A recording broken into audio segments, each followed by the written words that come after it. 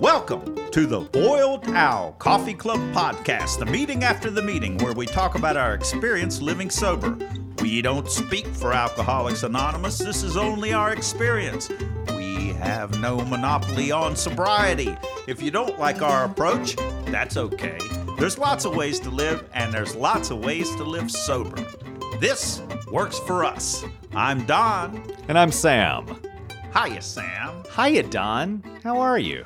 I'm pretty good. I'm just untwisting as hard as I possibly can. Oh, like the three-twisted twist. The three-twisted twist. Yes, Don is referencing a share that I made in a meeting. And when I was a little kid, my grandmother gave me a tongue twister book. And one of the tongue twisters was, there once was a twister of twists who twisted a three-twisted twist. If one of those twists should happen to untwist, then the three-twisted twist would untwist. And I was relating about how I'm becoming untwisted in recovery, because we have this peculiar twist of mind or something like that. and that, so I've got I'm a mini twisted soul, but as my twists have started to become untwisted, in the whole, my three-twisted twist is untwisting. I always thought that your humor was a little twisted. Yeah, well, There was a business outside of Greensboro off of I-40 that I've always loved driving by there and seeing the name Twisted Paper Products. I'm thinking what are Twisted Paper Products? Lollipop sticks. Yeah, I mean, it's probably something like that, but I was envisioning, Nightmare on Elm Street or something. Yeah, and you're giving me a hard time about my humor.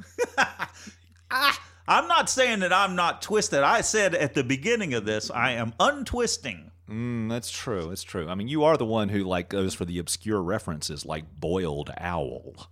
I don't know if that's obscure. That's right in the big book. Yeah, but you know how many people have actually read the big book? Pull out your books now. We have a guest, Don. We do have a guest. Introduce yourself. My name is Steve. Whoops! And I'm an alcoholic. Hey, Steve. Steve, thanks for joining us. Absolutely. Welcome. Thank you. Thank you for having me. How long have you been sober? I got sober April 21st, 1989. Mm-hmm.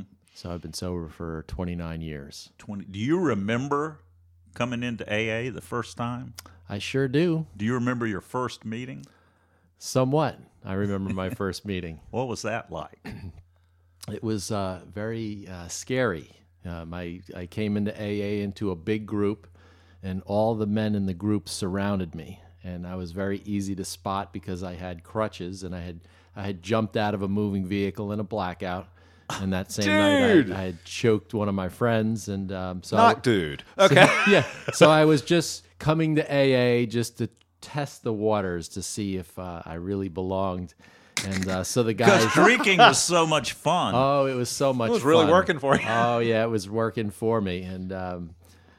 So end of the line, you come into Alcoholics Anonymous, and there's this big group, very active group in AA, and the group was called Crow Hill in Mount Kisco, New York. And so these guys surrounded me, and this one guy named Joe, a little guy, he kept telling me, 90 meetings in 90 days, join a group, get a sponsor, you need to get phone numbers. And he says, you're not going to chicken out on us, are you? And I didn't know what I said. Geez, I don't know what I get myself into. All I want to do is stop drinking, and you guys want me to do all this stuff. And I was hopeless enough where I was willing to do whatever it takes. And so Joe picked out my first sponsor. His name was Fred, a cowboy from New York. He wore a hat. He had his cigarettes in a metal pack, and he'd pop one out, and he'd spout something out, usually make fun of me and hurt my feelings. Very, very sensitive. He let me know that I was a mama's boy, and I didn't like that, but he hit it on the nail on the head. And so anyway, Fred was my sponsor, and I joined this group, and I did 90 meetings in 90 days. And so my first meeting, I really believe that God brought me there because I was at the end of my rope. I was ready to check out, and I was going to lose my employment. I was going to lose where I lived, and a guy from AA called me that morning, the day of my last drink, and I went to his house, and I've been sober ever since. Why did he call you? He needed jumper cables for his car. And you knew he was in AA? I knew he was in AA. But you weren't intending to quit drinking that day at that Well, point. I don't know what I was going to do. I was in real bad shape. And I got the phone call, and I went up to his house later in the day, and for some odd reason, I asked him to go to a meeting. I almost had to do a double take. I looked behind me. Where did that come from? And I was like, well, I'll try it.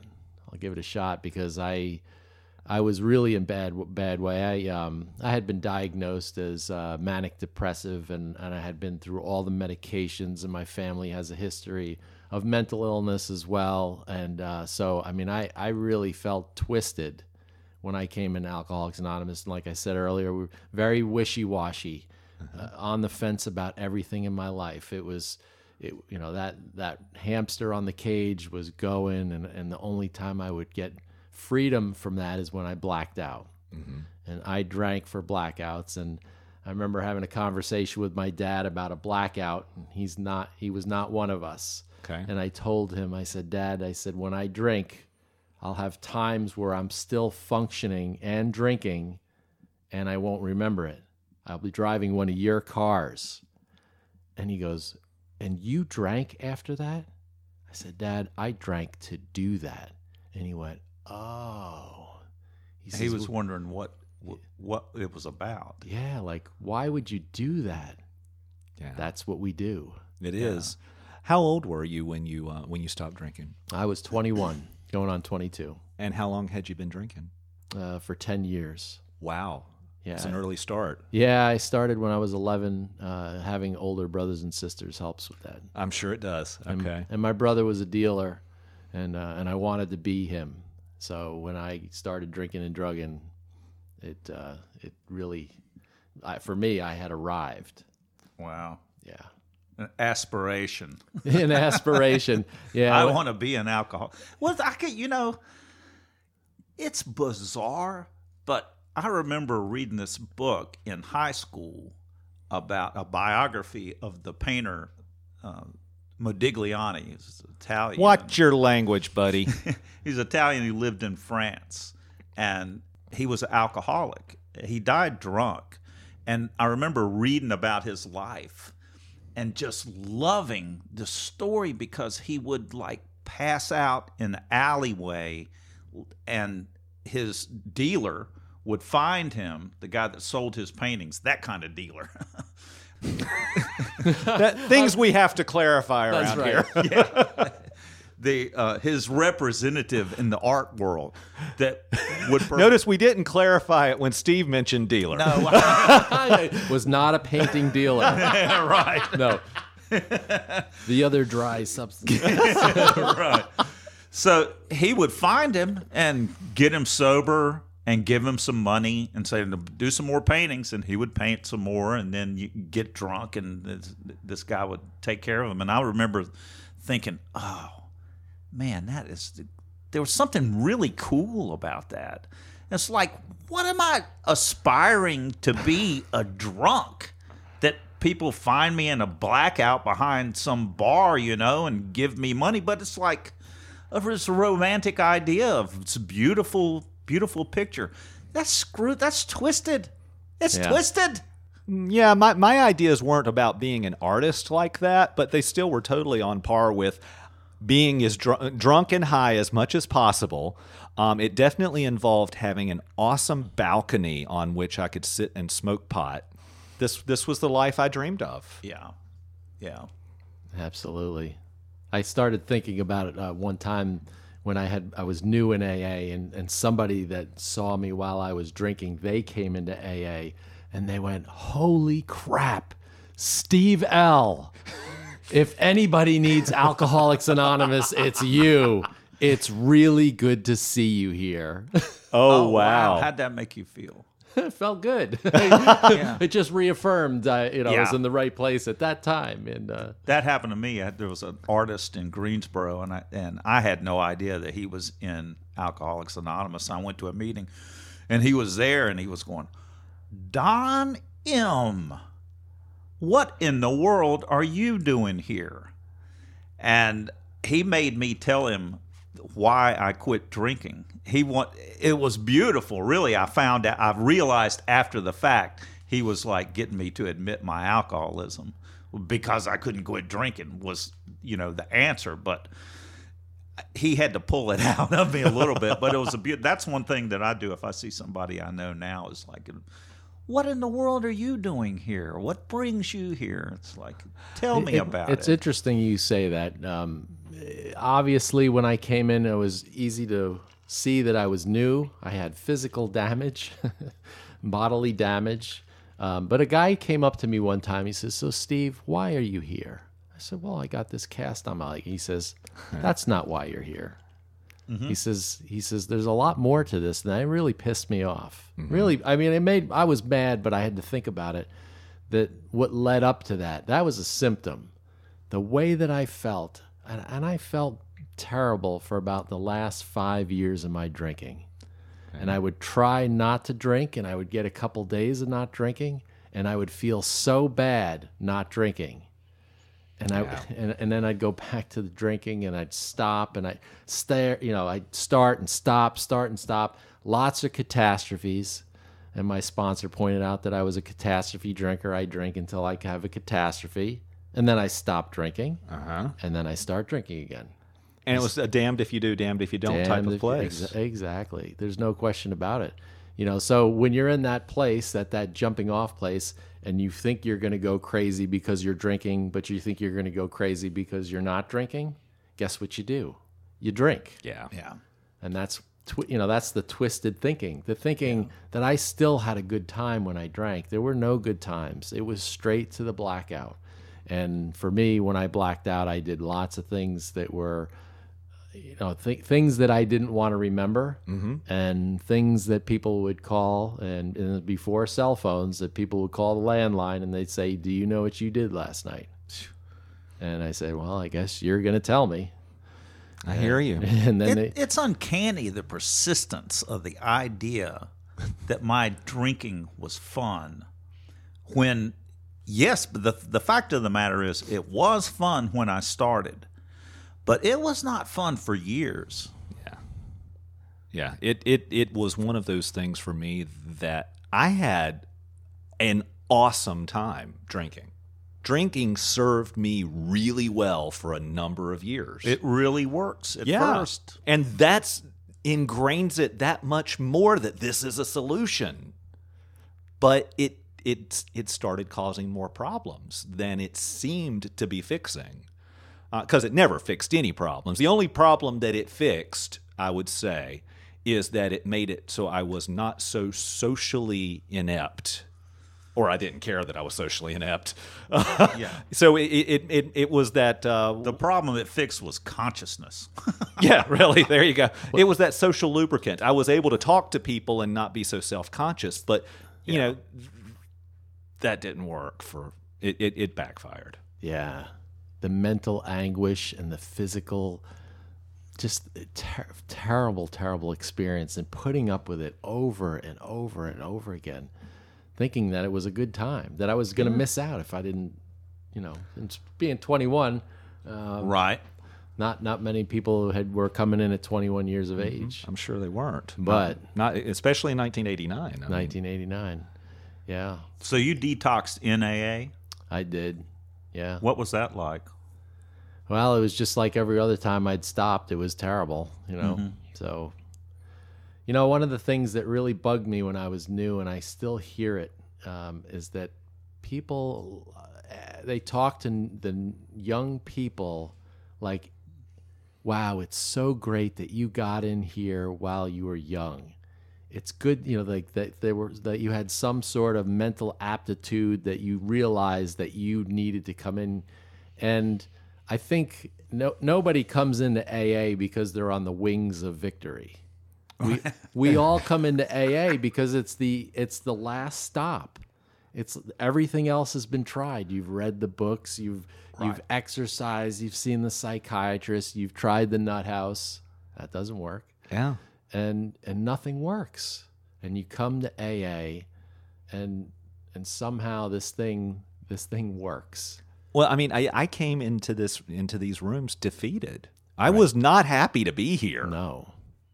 It frankly, it did not seem like a desirable solution. No.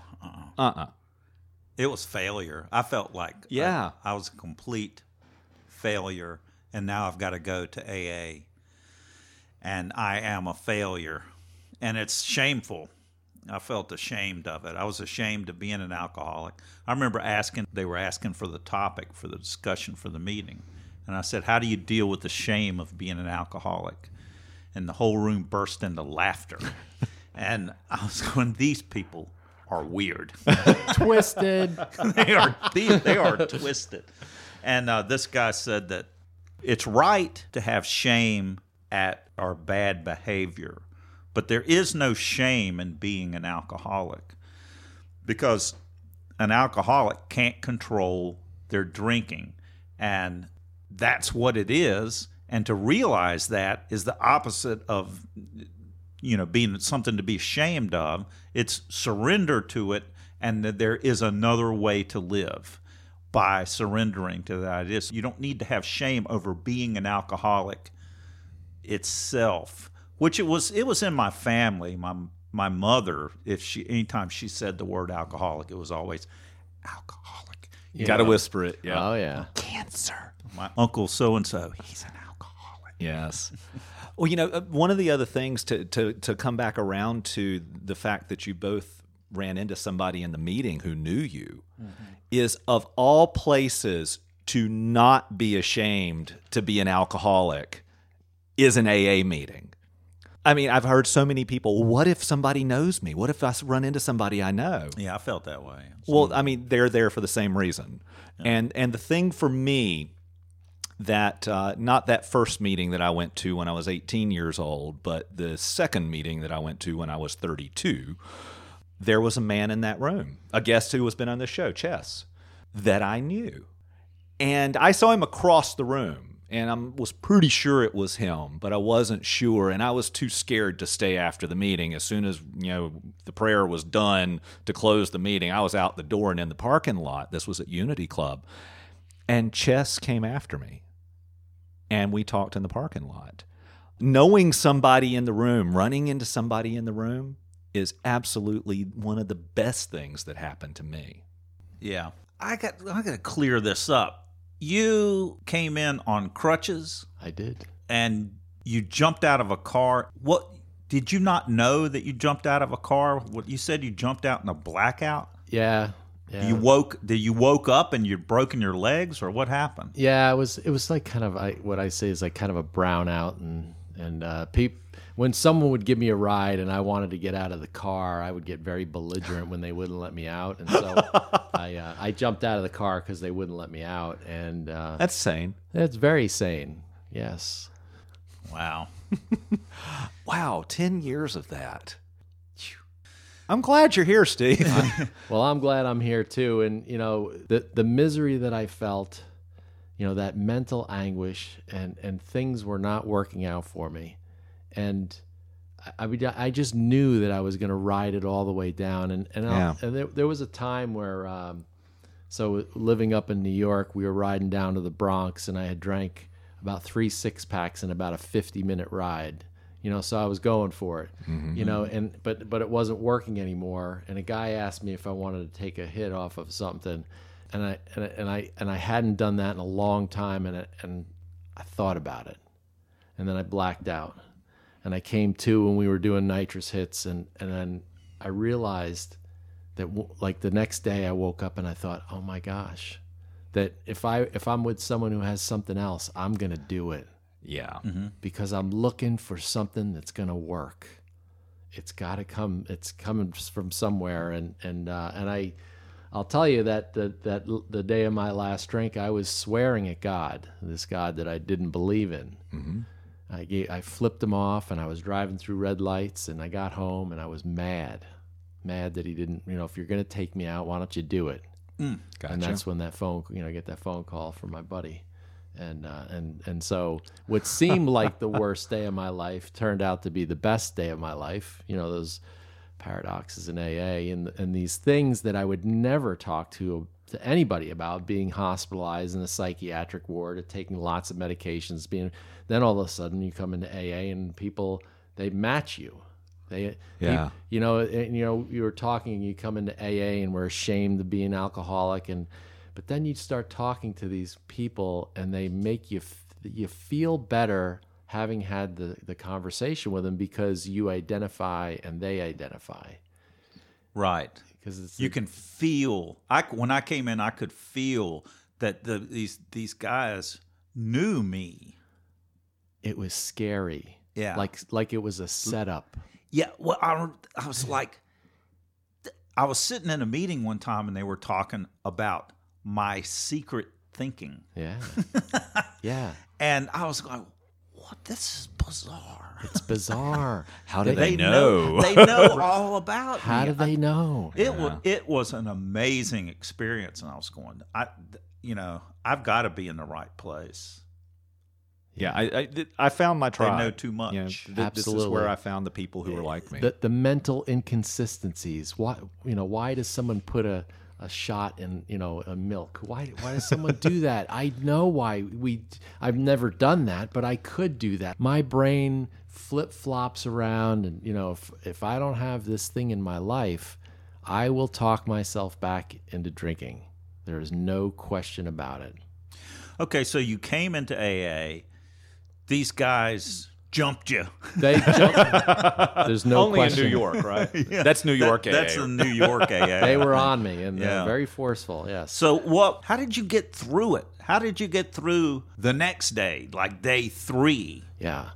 Yeah, well, first of all, I had to clean my car out because it was loaded with booze, and someone helped me do that.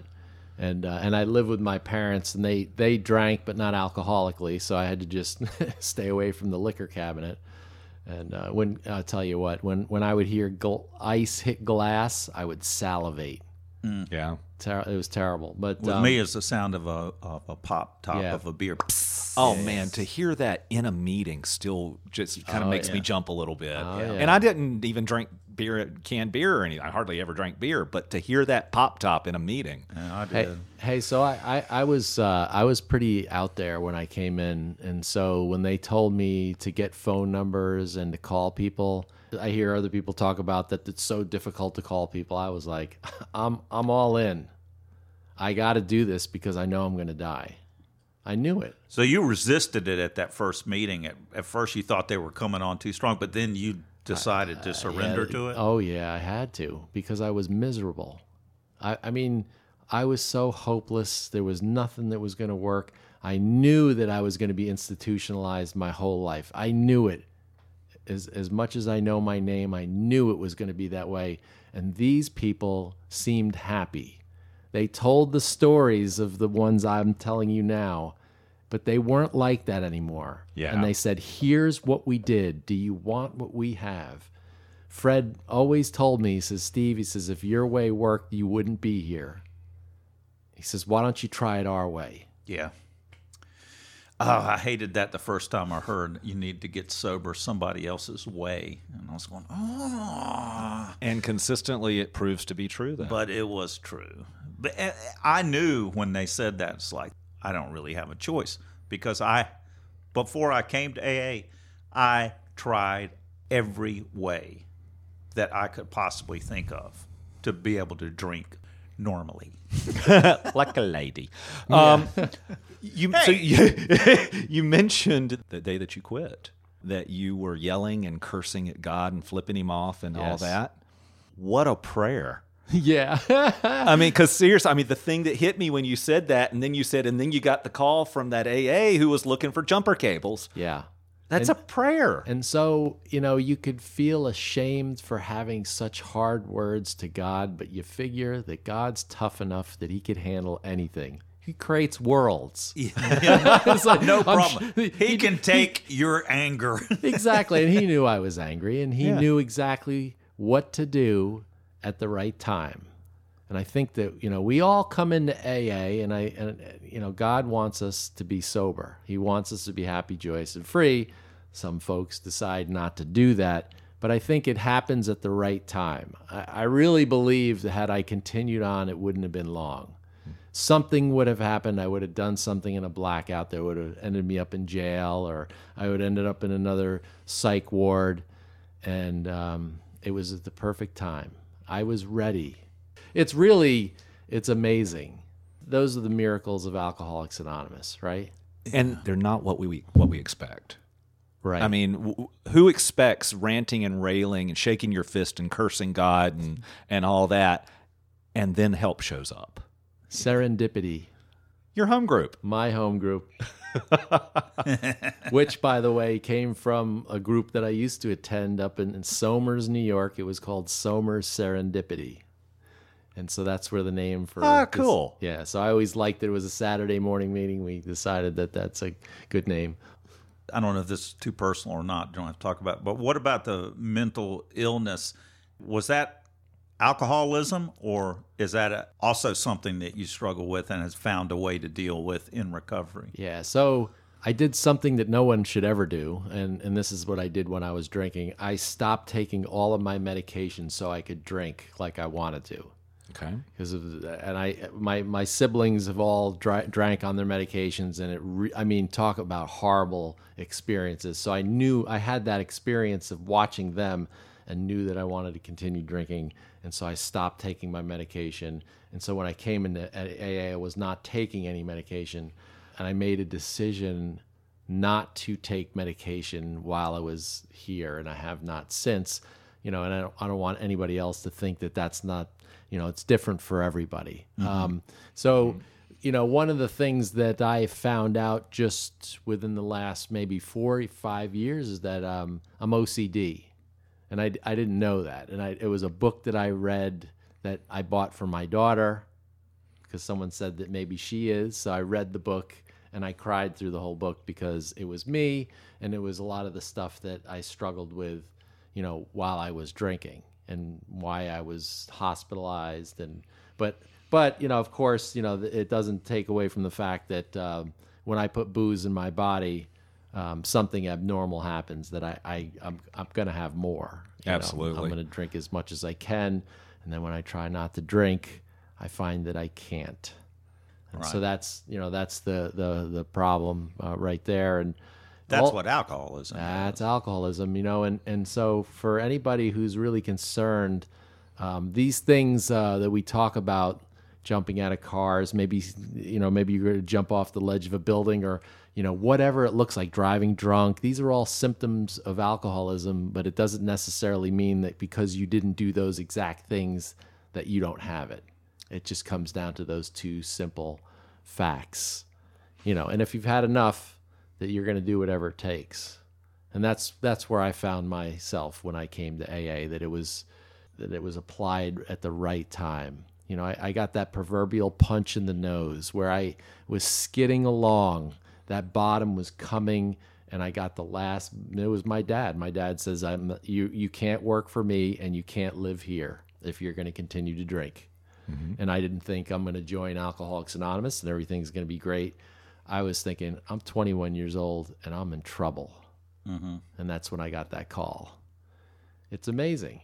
It is amazing. And, and the one thing, I've always had good people, good, sober folks in my life, you hear people say, stick with the winners. And I had a lot of good help. I had one guy, Steve H., who was diagnosed as a chronic schizophrenic and got 100% disability from the Army.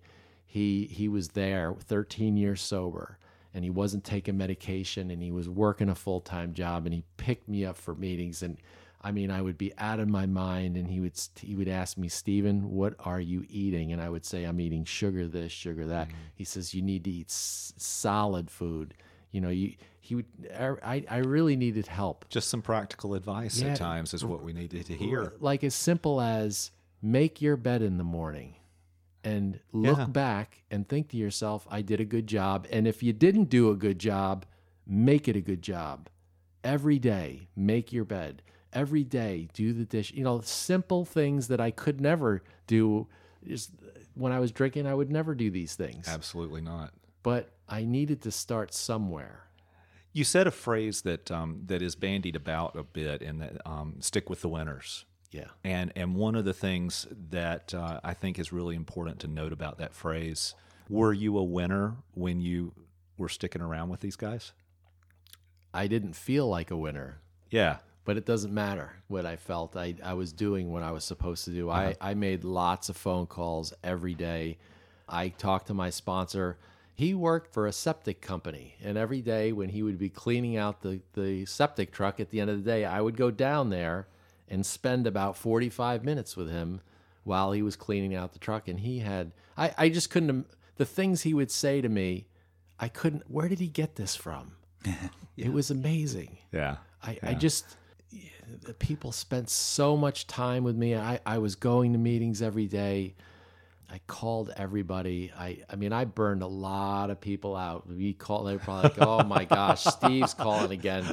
I was so wishy-washy, and I just needed to talk to somebody. So the point that I want to make on that is that we'll call you a future winner at that point. Yeah. So stick with the winners means that the winners need to let the people who aren't yet winners stick around them. Hey, here's something that really helped me out when I was brand new. I had a couple weeks. I'm wet behind the ears, and I'm in AA, and I have a sponsor, 90 meetings in 90 days. I have a home group, and I'm doing this thing. And a guy, Tommy S., comes up to me, and he says, Steve, he says, you need to start working with newcomers. And I said, what? All right. Yeah, he says, if you don't, Steve, you're going to die. He says, it's the heart and soul of Alcoholics Anonymous. It hasn't changed since day one. It's one alcoholic talking to another. And if you miss that, you miss the program. And he says, you got to give this thing away. And I really thought he was crazy, but he was very forceful. And he made sure that I was in front of these new guys. And I've spoken with a lot of guys, and I've sponsored, must be over 100 people. And I'm going to tell you that they all say the same thing. They all do, and because we know each other so well. And what a gift it is to be able to. What do you mean they say the same thing? So you try to find out from them how hopeless they are. The guys that aren't so hopeless that they came in because their girlfriend said to come in, or their parents, or whoever. You can almost see that, like, they're just there checking a box. Mm-hmm. We're not looking for box checkers. We're looking for guys that are and gals that they're hopeless. Right. They've gone through everything, Given up. And with those people, when you start talking to them about the things that people talk to you about, and you see that they know you understand the deal, but not only do you understand the deal, you know a way out. And that's the difference. We're not just talking about common problems. We're talking about common problems and common solutions. Mm-hmm. And even if you don't think it's going to work for you, which I really doubted with all my being that this thing was going to work. Still you did it. I still did it. 'Cause, I told my first sponsor, Fred, by the way, Fred and I, it lasted 90 days, and he says it's not working out, and he found another sponsor for me. But in that 90 days, he says, I want you to hit your knees in the morning, and I want you to hit your knees at night, and I want you to pray. And in the morning, you're going to say, please keep me sober. And at night, you're going to say, thank you. You can put other things in there if you want, but you can keep it as simple as that. That's what my sponsor told me to do. And keep it that simple. And I said, well, Fred, I don't believe in God. And he says, Steve, he says, we don't care what you believe. If you want what we have, you're going to do what we do. Yeah. You want to get sober? I said, yeah. He says, then you're going to do this, right? That was the end of that. Your way doesn't work, so you're going to do it this way. And he had me, and I was ready. It's the guys that aren't ready. And then he trusted that you would have the experience from doing it Yeah. it would become real to you. And Tommy S. said something else that was really helpful to me. He says that one day that you would become your own proof that the existence of God. You, even if you don't believe, it doesn't matter. That sooner or later it's going to come to you. There's going to be things in your life that happen, and there was no explanation for it. What is something that happened to you through working a step or something within AA where you had a realization that, oh, you could say this was a spiritual experience? Well, I know I think for me, my spiritual experience was definitely of the educational variety. Mm-hmm. You know, I mean, I the whole time, Easy Does It, I didn't know what Easy Does It was. I was trying to do everything. I was trying so hard at this AA thing, and I was afraid I wasn't going to get it. How do you know if you have a conscious contact with God? I asked one of my sponsors. I've had lots of sponsors. And he says to me, Steve, do you think of God? And I said, yeah, I think of God. He says, that's your conscious contact. I'm like, that's too easy. Easy does it. Yeah, Easy Does It. Simple program for complicated people. So I don't know if it was one thing. I'm going to tell you, I'm going to go back to working with other people. There's magic. It was magic that I felt when they talked to me, and then I was able to say the same things that they told me, I told them. And I said to them, I know this sounds really bizarre, but we know how this stuff works. If you plug into Alcoholics Anonymous and you do these things, you know, they say, rarely have we seen a person fail who has thoroughly followed our path. I believe that. I think that if you plug yourself into Alcoholics Anonymous, it's 100% success rate. Now I'm talking about being honest about what's going on in your head, not just showing up and taking commitments and doing these things, checking boxes, but really telling, you know, like when someone says, how are you doing today? If you think you feel like you want to drink, tell them. Mm-hmm. You know, but alcoholics want to sound good sometimes. Or they might think less of me if I tell them these things. I was told to rat out my disease, tell on it. And that's as a newcomer. That's also as a middle timer and an old timer. Absolutely. And it's even more important the longer you've been sober to really share where you are. Because there is a feeling, I don't know if it's a human natural pressure to look good. Right. Mm-hmm. So it's not alcoholism, it's alcoholism. Yep. Right? We have a daily reprieve based on our spiritual condition, which we have to get from working with other people. We can't get it any other way. If we're all self-centered about this thing, keeping it to ourselves, we're in big trouble. You know, and Bill and Bob knew that, and an observation that I've made, that we are very lucky to have a lot of AA meetings, and I love the AA meetings. However, I do believe that we can be very comfortable in our AA meetings, and we can talk in our cliques, the people we like to talk to, and it's very important that we make sure that those new people, like we were when we came into AA, feel very comfortable. You know, our primary purpose is not to talk about the golf or the whatever sport it is that these people are coming in with a fatal disease like we have. You know, I'll share. We need to reach out to them. Absolutely. I'll tell you this. I went to 16th Street one night, and I wasn't going to go there, but Vicky was going to speak, and I hadn't heard her story, so I went to 16th Street, and I sat next to a guy by chance, right? That I sat next to this guy, and he was struggling, and he wasn't ready, and he died on the following Monday from this disease. Mm-hmm. And so what made me think is that we see people in AA, and the AA group stays the same size, but it doesn't. People come in, people go out. Yeah. People come in, people go out, and it's always different faces. You leave a meeting for a year and you come back and it's a different crowd. You got the core, but a lot of the people who are new are usually gone, and you have more new people, and it's about the same size. And so I always have to remind myself that that might be the only shot I have at that person that I'm talking to. And it's that way. We just don't know. Yeah. I did a 12-step call on a list, and I haven't gotten this kind of a call in a long time. I need to see if I'm still on the list for 12-step.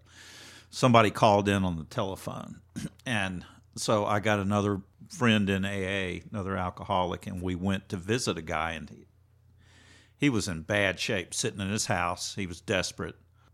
He poured out all his alcohol, and I had a concert to go to that night. Well, he needed to go to a meeting, and as we're talking to him, it became clear, okay, Don, what are you going to do here? Are you going to take this guy to a meeting, or are you going to go to a concert? And I was going, I guess I'm going to the AA meeting. And I took him to a meeting, and we walked in. It was a speaker meeting, and there was a bunch of people sitting around before the meeting. We sat down, and the row in front of us, a guy turned around and said, I don't remember what his name was, but, he turned around and said, Bill, and shook his hand, and the guy lit up. It was a friend of his, it was an acquaintance of his that he had worked with on a previous job, and they connected, and that guy felt at home. Magic. You said magic and spiritual experience. I mean, that's where it is. Hey, I'll tell you a story. I was working in White Plains, New York, and there was a guy in AA I worked with, and he said, Steve, I'll give you a ride home, door to door. And I said, John, I think I'm going to take the train today. So I'm walking to the train, and I go, what is wrong with me? I mean, I had a door to door. So and I thought I was going to miss my train. So I'm making it up to the train platform, and I get on the train, and everybody on the train knows everybody, right? So because everybody travels together. And a guy comes, Steve, I've been smoking crack all night, and I'm out of my mind. And people are like, oh, Steve, do you know this guy? I said, oh, don't worry, I got this. He had seen me speak at a rehab that he was at, and so he was having a terrible time. And so I saw his name was Gene, and I said, Gene, I'm going to a meeting tonight, and I'm bringing a home group member with me. He says, let me know where you live, and I'll pick you up. So we picked Gene up, and the lady who I picked up, she's handicapped physically and mentally. But still is doing 12-step work. So we took Gene to the meeting. He cried the whole way. We 12-stepped him the whole way, and she did a tremendous job. We went to the meeting. He cried the whole way, cried at the meeting. He cried all the way till when we dropped him off. And he says to us, he says, you'll never know what this meant to me, that you guys were here for me. And later when I dropped Carol off at her place, the stars are out. And she says, Steve, this is the best day of my life. This 12-step call that I was not supposed to be on that train. I was supposed to be with John getting a ride home, but God saw fit that I go, and I was there. We were there for Gene. And the bottom line is I've not seen Gene since. And that's not the point. The point is that we were there to pass this message along, and I hope Gene got it. But that night, Carol and I got it. Yeah, you got it. Mm-hmm. And that's a spiritual awakening. That is, only when we can look back at these things that, my first day in AA, it was magic. It was that was God in my life.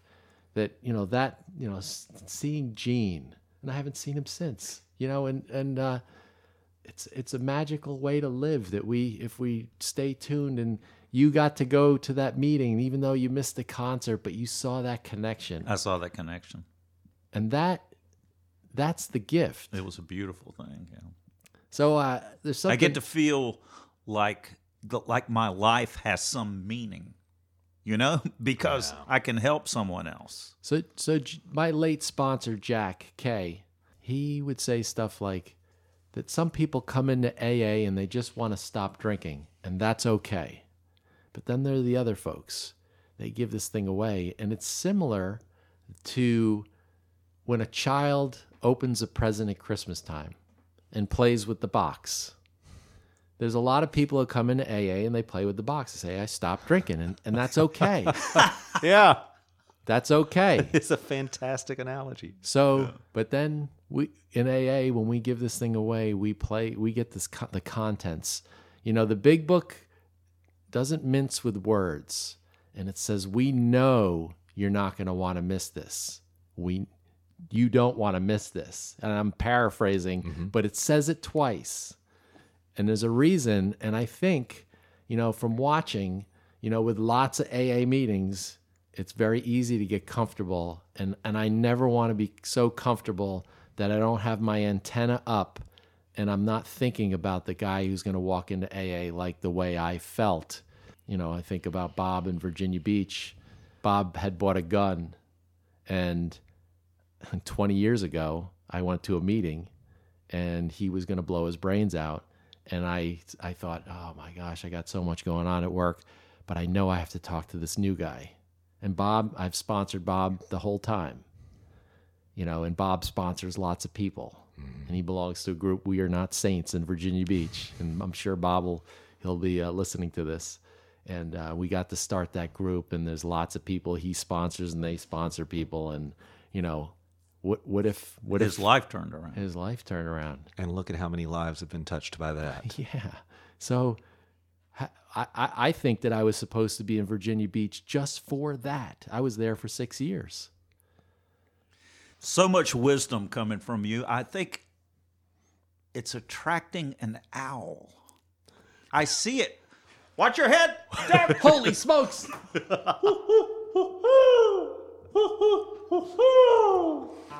It's time for our old timers question. Who you calling an old timer? You. That's what happens if you don't drink and you don't die, Daddy-O. No matter how long you've been sober, it's still one day at the time. You can stop there. Buddy boy. If you want to ask a question, go to boiledowlaa.org. We have a question from Nicole in her yoga studio. All right. Nicole asks, how do I incorporate step 11 into my daily life? How do I incorporate step 11, sought through prayer and meditation to improve our conscious contact with God as we understood Him, praying only for knowledge of His will for us and the power to carry that out? Prayer and meditation is step 11. And incorporating it in my life is the way that, how do I incorporate my life? I have to do it. When I was first started taking piano lessons, I liked the idea of playing the piano, and I wanted to learn how to play the piano. So what I did was I started reading books about playing the piano, and I started listening intently to piano music and people playing the piano, and I started taking lessons, and I needed to sit down and practice the piano if I wanted to improve or, really become someone who can play the piano. It involved actually sitting down and playing it, not reading about it, not thinking about it, not being around other people who were interested in it. I had to actually sit down and practice the piano. And that's what prayer and meditation is for me, is actually sitting down and being active, taking action, instead of just being up in my head about it, which is the way I like to be with God, all in my head. I like what you were saying earlier, Steve, about practical ideas of what a spiritual experience is. It's in the action. That's where it exists. And that's what's real. So the act of doing my morning prayer, doing my meditation, which for me is, I really do about 10 breaths is all I'm doing now. And I've gone through a lot of phases with meditation in my recovery. There's been times where I've spent an hour, and right now I'm just doing a little bit. But it's where I'm at, and it's working for me. The thing is, by doing those things, it keeps it alive for me. Like I believe we said in the last podcast, it's like a wood stove. If there's coals in the bottom of the wood stove, I can throw a log in and it'll light right up. And it's that way with my prayer and meditation. If I'm doing my morning prayer and my meditation, and it becomes possible for me during the day to access it at times when I need it. What about you, Steve? Repeat the question, please. How do I incorporate step 11 into my daily life? Well, like what Don was saying, that the only thing that we really have is right now. And so how do you incorporate that into your life? Well, you need to be present where you are. And so if you're at work, you need to be a good worker. If you're in AA, you need to pay attention to AA. If you're at home with your kids or your spouse or your significant other, that you need to be present wherever you are. And so prayer for me is very easy. I pray every day on my knees in the morning and at night. The meditation part, I'll go with what Chuck C. used to say, is that I have that Grand Central Station type of mind. So the meditation, it goes and it goes. And I need to take time. If I don't tell my day what to do as far as where I'm going to spend my time, it just gets away and things morph into it. So I have to dedicate time to that if I want it to be successful, and then I have to do it. And I'm not the best at it. The one thing about Alcoholics Anonymous is that we can recite these things, and if I'm not practicing them, then it does little for me. I think that we all want to know what God's will is, and I think that it's pretty simple. It's like we need to do what's in front of us, whatever that looks like, and so when we're at work, we're not doing AA stuff. When we're at AA, we're not doing work stuff, or we just got to keep things, I guess, compartmentalized. So it's progress, not perfection, as we know. And not to be so hard on ourselves, or I try not to be hard on myself when I'm not in that meditation mode. I know that God is very forgiving and very loving, and that it's going to be okay. It's constant. For me, it's always been constantly redirecting myself back to it. I've got to turn my attention back. There's one thing for sure, and I see this a lot, is that people tend to get things back in their lives, and they cut back on meetings, and that's up to every individual. But I think that for me, a lot of my meditation comes from Alcoholics Anonymous, and those meetings don't just happen by accident, where you're on a step, where it forces you to think about where you're at with that step. So for me, that I need to be in AA, and I need to be with people who are in recovery and listening to the solution of Alcoholics Anonymous, which, it's the big book, it's the steps, it's the literature of AA. And when I am in a meeting like that, I hear God in those meetings. And I feel like a weight is lifted when I leave those meetings. Yep. Because it releases that inner tension that I get from the daily working of life. The boss said this, that guy cut me off, this is going not the way I think it should. And when I come to AA and I work with new people, and I hear God in the rooms, that I know that I'm going to be okay if I stay close. It's like it lets the steam out of the pressure cooker. Right. Every meeting. So and that is the key. Somehow the steam has to be let out. And if we don't have that spiritual connection, we're going to drink again. Mm-hmm. Not a theory. Irritable, restless, irritable, and discontented. That's our natural state. So that's why we have to do these things, so that we can free up this conduit that allows God to get through to us. So it's different for everybody, but what is that thing that's getting in your way? And if you need therapy outside the rooms, take care of it, right? Yeah. Good doctors out there. Absolutely. In the last episode, we talked about prayer, and I said something about that horrible paraphrasing that I did about, but prayer becomes like breathing. And that is, still true for me, that prayer is just a natural part of my day. And so it's not just once. I hit my knees when I get up in the morning, but it's throughout the day. The meditation thing is still something that is elusive at times. I remembered after our last episode something that I had read a while ago, and that was stoplights. At the red light, get mindful, breathe, focus on your breath at the stoplight. Don't close your eyes, but focus on your breath. Oh, take a moment. Yeah, it was kind of like you had said something about the bell. When the bell rings, when the light turns red, stop, pause. I like it. Incorporating Step 11 into my life, I don't think I incorporate Step 11 into my life.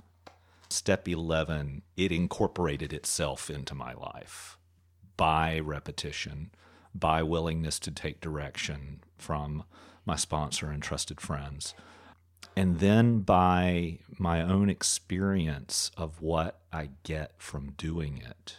There is something that I want to find on my phone. Take your time. So here's, does it work? That's what you say. You come into AA, you try this racket, and you're saying, does it work? Imagine if we came into this thing and we did all these things. We were all the steps. We're meditating. We're helping these other people. We're miserable. What if we're miserable? But that's not what I find in AA. We find that people's thinking, it starts getting better, and our reaction to life changes, and we start succeeding in life because we are living a sane existence versus the insane, twisted existence. It's true, and there is no way I would be doing what I'm doing in AA and the general service work that I do and the sponsorship work and going to meetings and prayer and dabbling in meditation and all these other things that I do if it sucked. Right. The thing that I wanted to read is a friend heard this at a speaker, and I contacted him recently. It's like, what was that thing about discipline becoming... And he sent it to me, and it's discipline becomes ritual, becomes devotion. Discipline equals I do it because I have to. Ritual, I do it because it's habit. Devotion, I do it because I love to. And that's what's happened with so much of what I'm doing in AA. I did it because I had to. I had to do it someone else's way. I had to take suggestions. And then I did it because it became habitual. I got habituated to it. And now I don't even think about it. It's just, I do it because I love it. You do it because it works. Dr. Bob called that the soldiering of the mind. Soldiering of the mind, that we do this stuff over and over and over. I like that. Oh, yeah. Steve, thanks for joining us Well, today. it's been a pleasure, guys. It has indeed. Thank you so much for coming. Watch out. There's that pesky owl.